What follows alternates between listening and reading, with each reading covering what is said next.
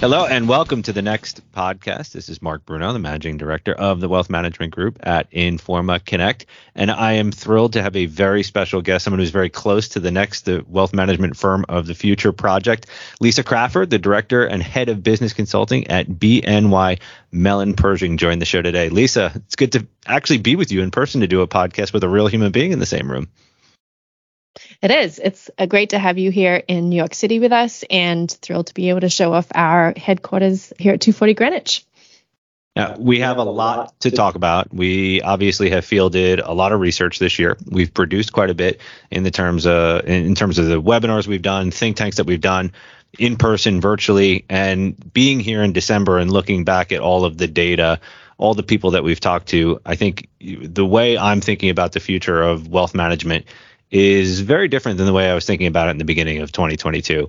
And one of the main reasons is just how much is going on in the area of human capital. Specifically, we've talked about the battle for talent. We've talked about lots of new roles that are emerging. We've also seen a tremendous amount of change in compensation in some areas of the business. And I would love to talk with you now that we're at the end of the year, turning the page on 2022 and looking at 2023.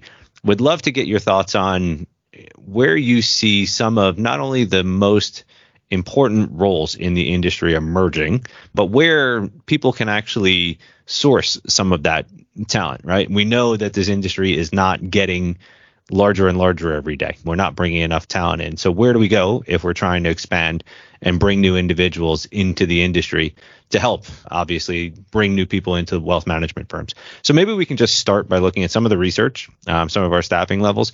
We saw that roughly half of the firms that we've surveyed in some of our work have added new positions over the last year. Younger firms, right, were adding more new roles more frequently than some of the more established firms. And the roles that they're adding are primarily support, junior advisor types of positions.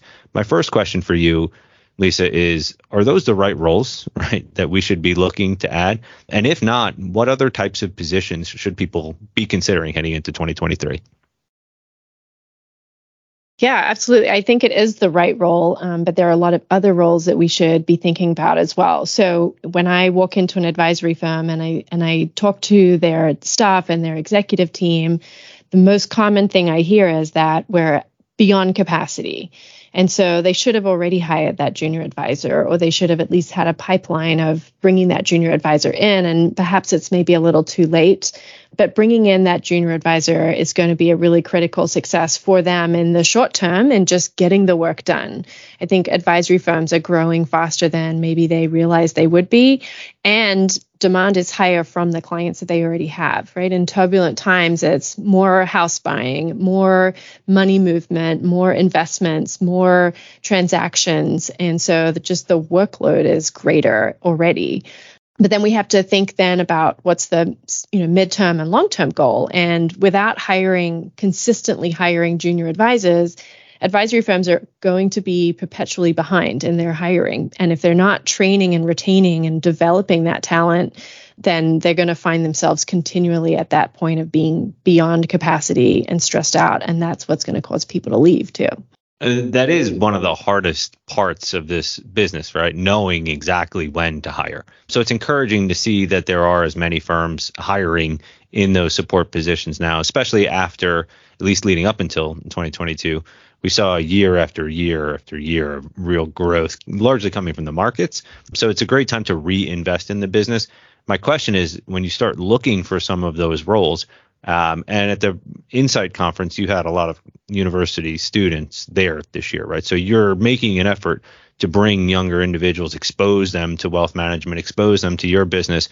But there are not many other ways that younger students, college students, graduate students, are learning about some of the opportunities in wealth management. And I think you could debate it, but I genuinely believe that there is, a real talent shortage, specifically when we're looking at, entry level roles. So if I'm running $1 billion RIA firm, I'm maxed out, I'm at capacity, I know I need to hire a power planner, but there is only a short supply coming out of the CFP programs or the PFP programs. Where do I look and what's my first step? Yeah, I think the first place you look is inside. right? So look at your current staff and ask them, who do you know? Who's in your network?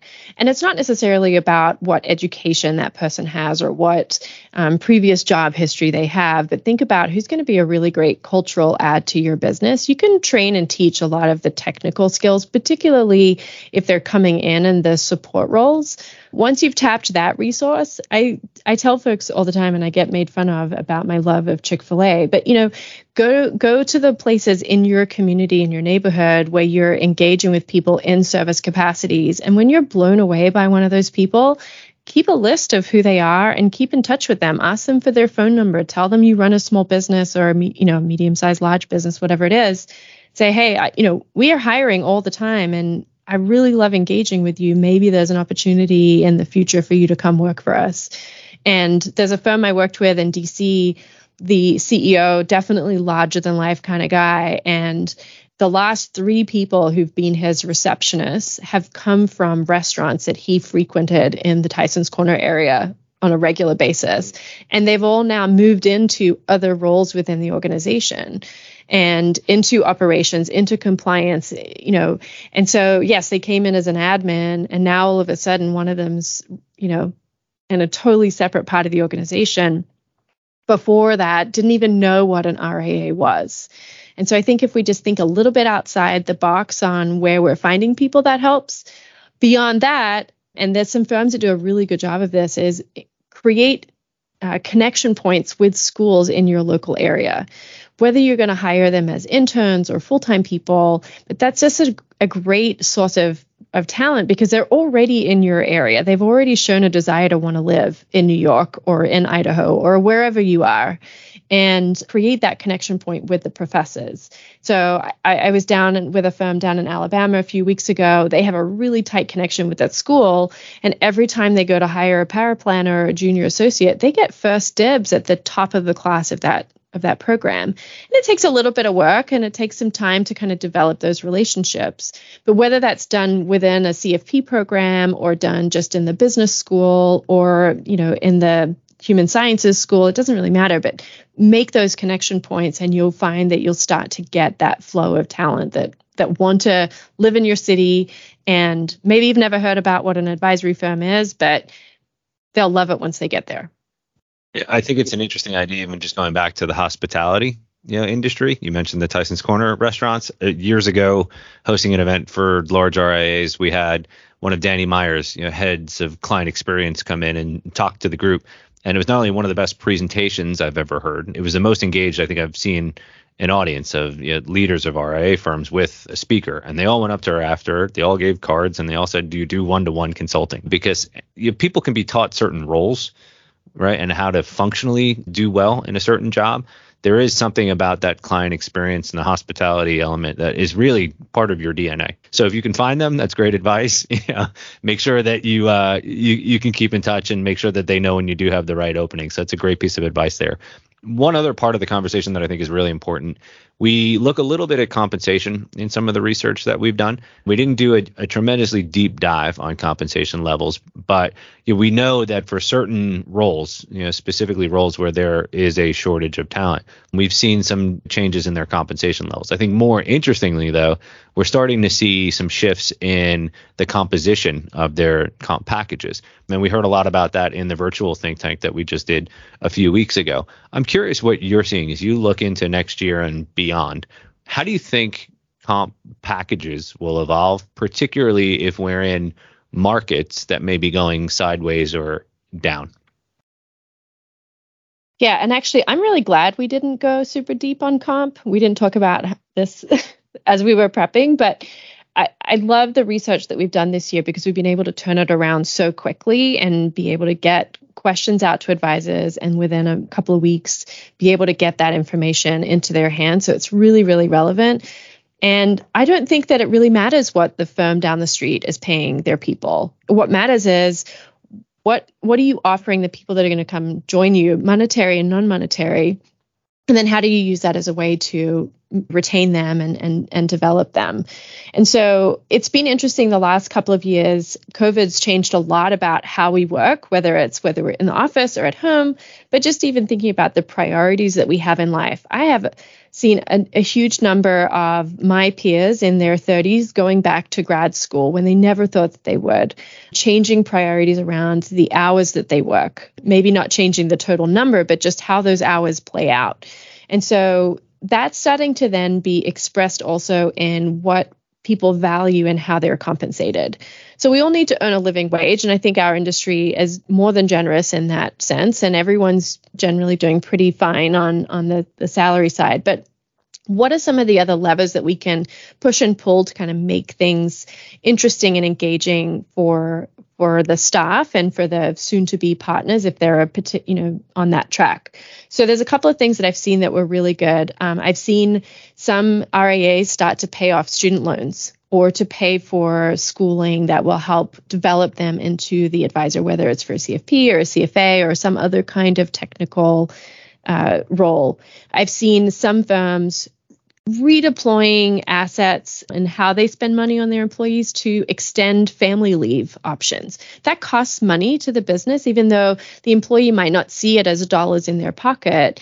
But the ability for a mother or a father or an adoptee or a surrogate to be able to take 3, 4, 5 months off and come back and know that they're going to have their job is a really positive, engaging retention tool that I'm seeing more and more. And one of the really positive sides is the equality between maternal leave and paternal leave, and giving the dads a chance to go and spend time with their kids, in that newborn phase. That's been, a non-monetary but incredibly tangible gift to a lot of people.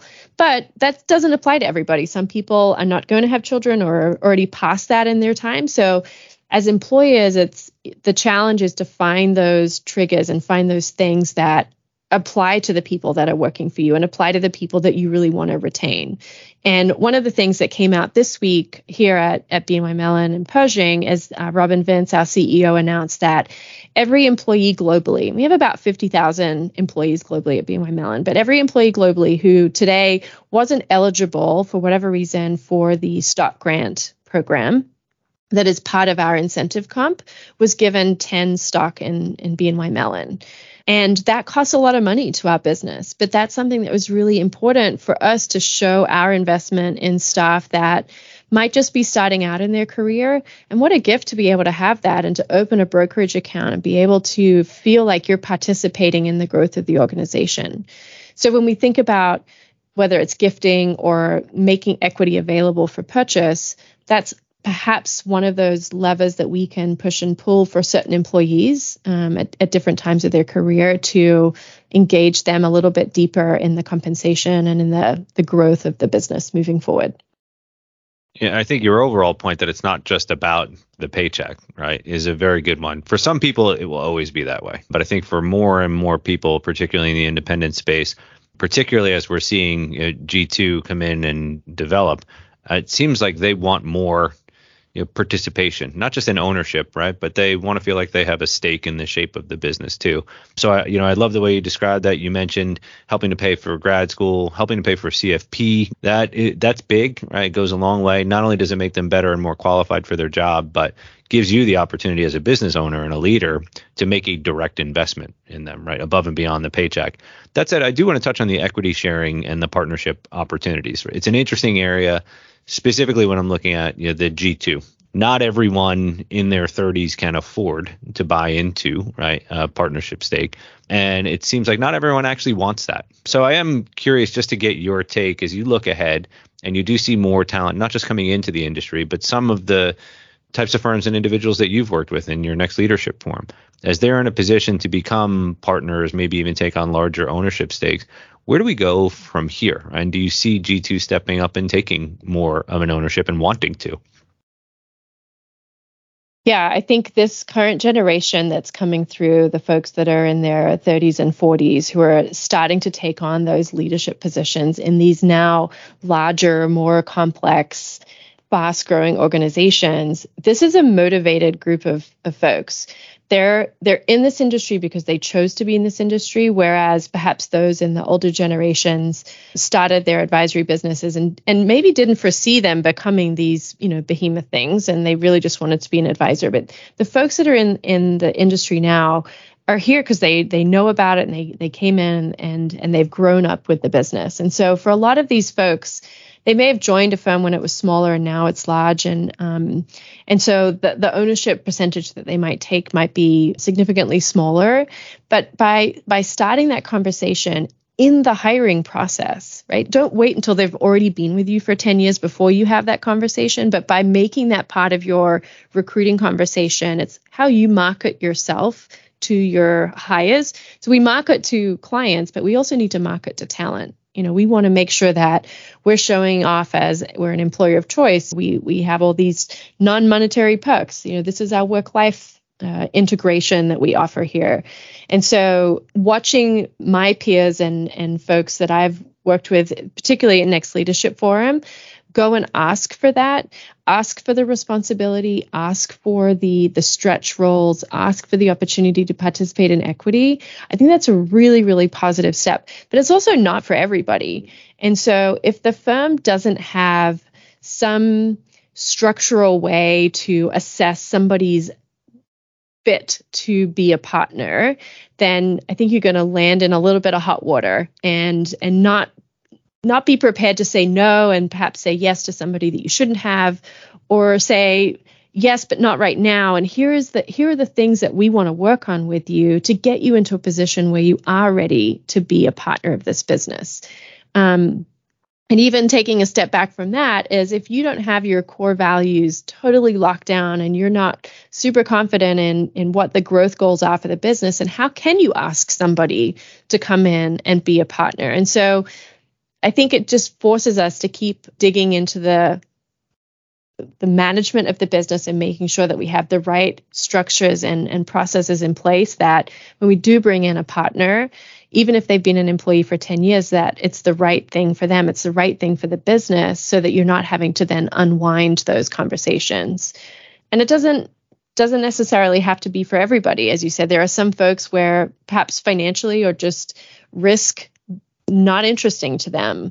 And so we have to be careful then as managers and business owners not to then see that rejection as, well, they don't want to invest in this business, but then understand what are other things that might be important to them where we can create that ownership mentality without the equity piece. I will say too that on the money side, I heard Mark Spurgeon say this so many times, is money doesn't motivate. We have to create environments where motivated people will flourish. And the money side, it's a hygiene factor. We expect to be paid. We know that we're going to get paid for the work we've done, but we need to create this environment where people are motivated to contribute and do more. I think we've touched on a lot of the different things that if you want to be, I love that term, the employer of choice, right? If you want to be the employer of choice in your region, it's obviously much more about comp. We haven't really touched on career pathing and what that should or could look like. That could be a whole podcast episode in and of itself. But I think your points just around the equity sharing piece. I mean, I think about some consulting projects I did not long ago where we were trying to help firms figure out how to get equity into the hands of G2. And some of them looked at the numbers and just said, as much as I'd like this, I'm in my early 30s. I'm starting a family. I'm trying to buy a house. I'm trying to save for college. This is a huge investment. And as much as I'd like to be able to do it, I can't. So there are other ways to create value, right? Your point is very well received. And I hope the audience, I'm sure it resonates with a lot of them too. Now, I know that they're in the future, the Wealth Management Firm of the Future research project that we've been working on. We've touched on so many different things. I've learned more from this project than any other research project I've worked on. We've done 2 surveys, 2 think tanks, multiple podcasts. I really look at every interview as a continuation of our focus group or think tanks. But I am curious, we touched on technology, client experience, human capital, which I think is really the most important part of this conversation about the Wealth Management Firm of the Future. Was there anything that stood out to you in particular, that was enlightening? Anything that sticks with you that you've learned from this that is really resonating and you're carrying into your work as we head into 2023? Yeah, there's been, as you said, a lot of lessons learned, and the ability just to, the way that we've structured this research project and getting the big data and then coming in and putting that think tank together and seeing real firm executives react to that data and respond to how that relates to their business and be able to kind of craft these stories out of there. I think, what's been exciting to see is this positive focus on growth, and there's no question that we're not growing. And it creates such great opportunity for the people now and for the people in the future. And that to me has just been really encouraging. And when we're in the think tanks and we talk about how 20% of firms grew by 100% in the last 5 years and expect to do the same again in the next 5 years, you do the math on some of the firms and you sit there and you watch them with the cogs turning about what that would mean to their revenue and whatever. There's opportunities to create roles in firms that we just don't have today. And we've seen a little bit of that. We've seen, the marketing person come in, and we've seen some more unique tech positions come in. But I think when I start to talk to people, what they're really excited about is getting to a point where they can have some really, really specialized positions that are directly contributing to the client experience that they are trying to deliver. There's been such a heightened focus on client experience where, when we were forced to all go back and, be virtual, how do we make that great client experience? And now that we're coming back in person. And so I was talking to somebody the other day, they're down in Miami, and they really wanted to get all of their staff back in the office. They hired a lady who they call her the office mom. And her job is to take care of the staff in the office. And at 3:00, she's bringing them all espressos with a little, cake on the side. She's like prepping. Yeah, I want one of those too, right? Prepping conference rooms and just making sure that everything's set up so that the staff can just focus on doing their job. And all their people suddenly came back to the office. Amazing, right? When they feel like their physical and safety needs are taken care of, they want to come back to the office. I have somebody else who moved out of an operations position into a human capital role. I can't remember what her title is, but basically the role was created out of her sitting in the organization from intern up to a people manager and seeing the gap in the organization. She went to the CEO and said, I think we need someone in human capital. I think we need someone who's going to think about learning and development and retention and mentoring and performance reviews. And we need to create more coordination and structure around that.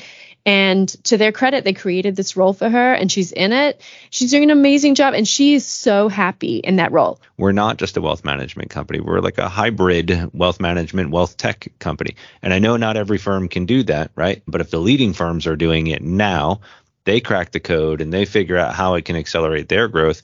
We're not that far, maybe 5, maybe 7 years from seeing that second tier come in and try and figure out how they can either build or perhaps even rent, right? Some of that as well.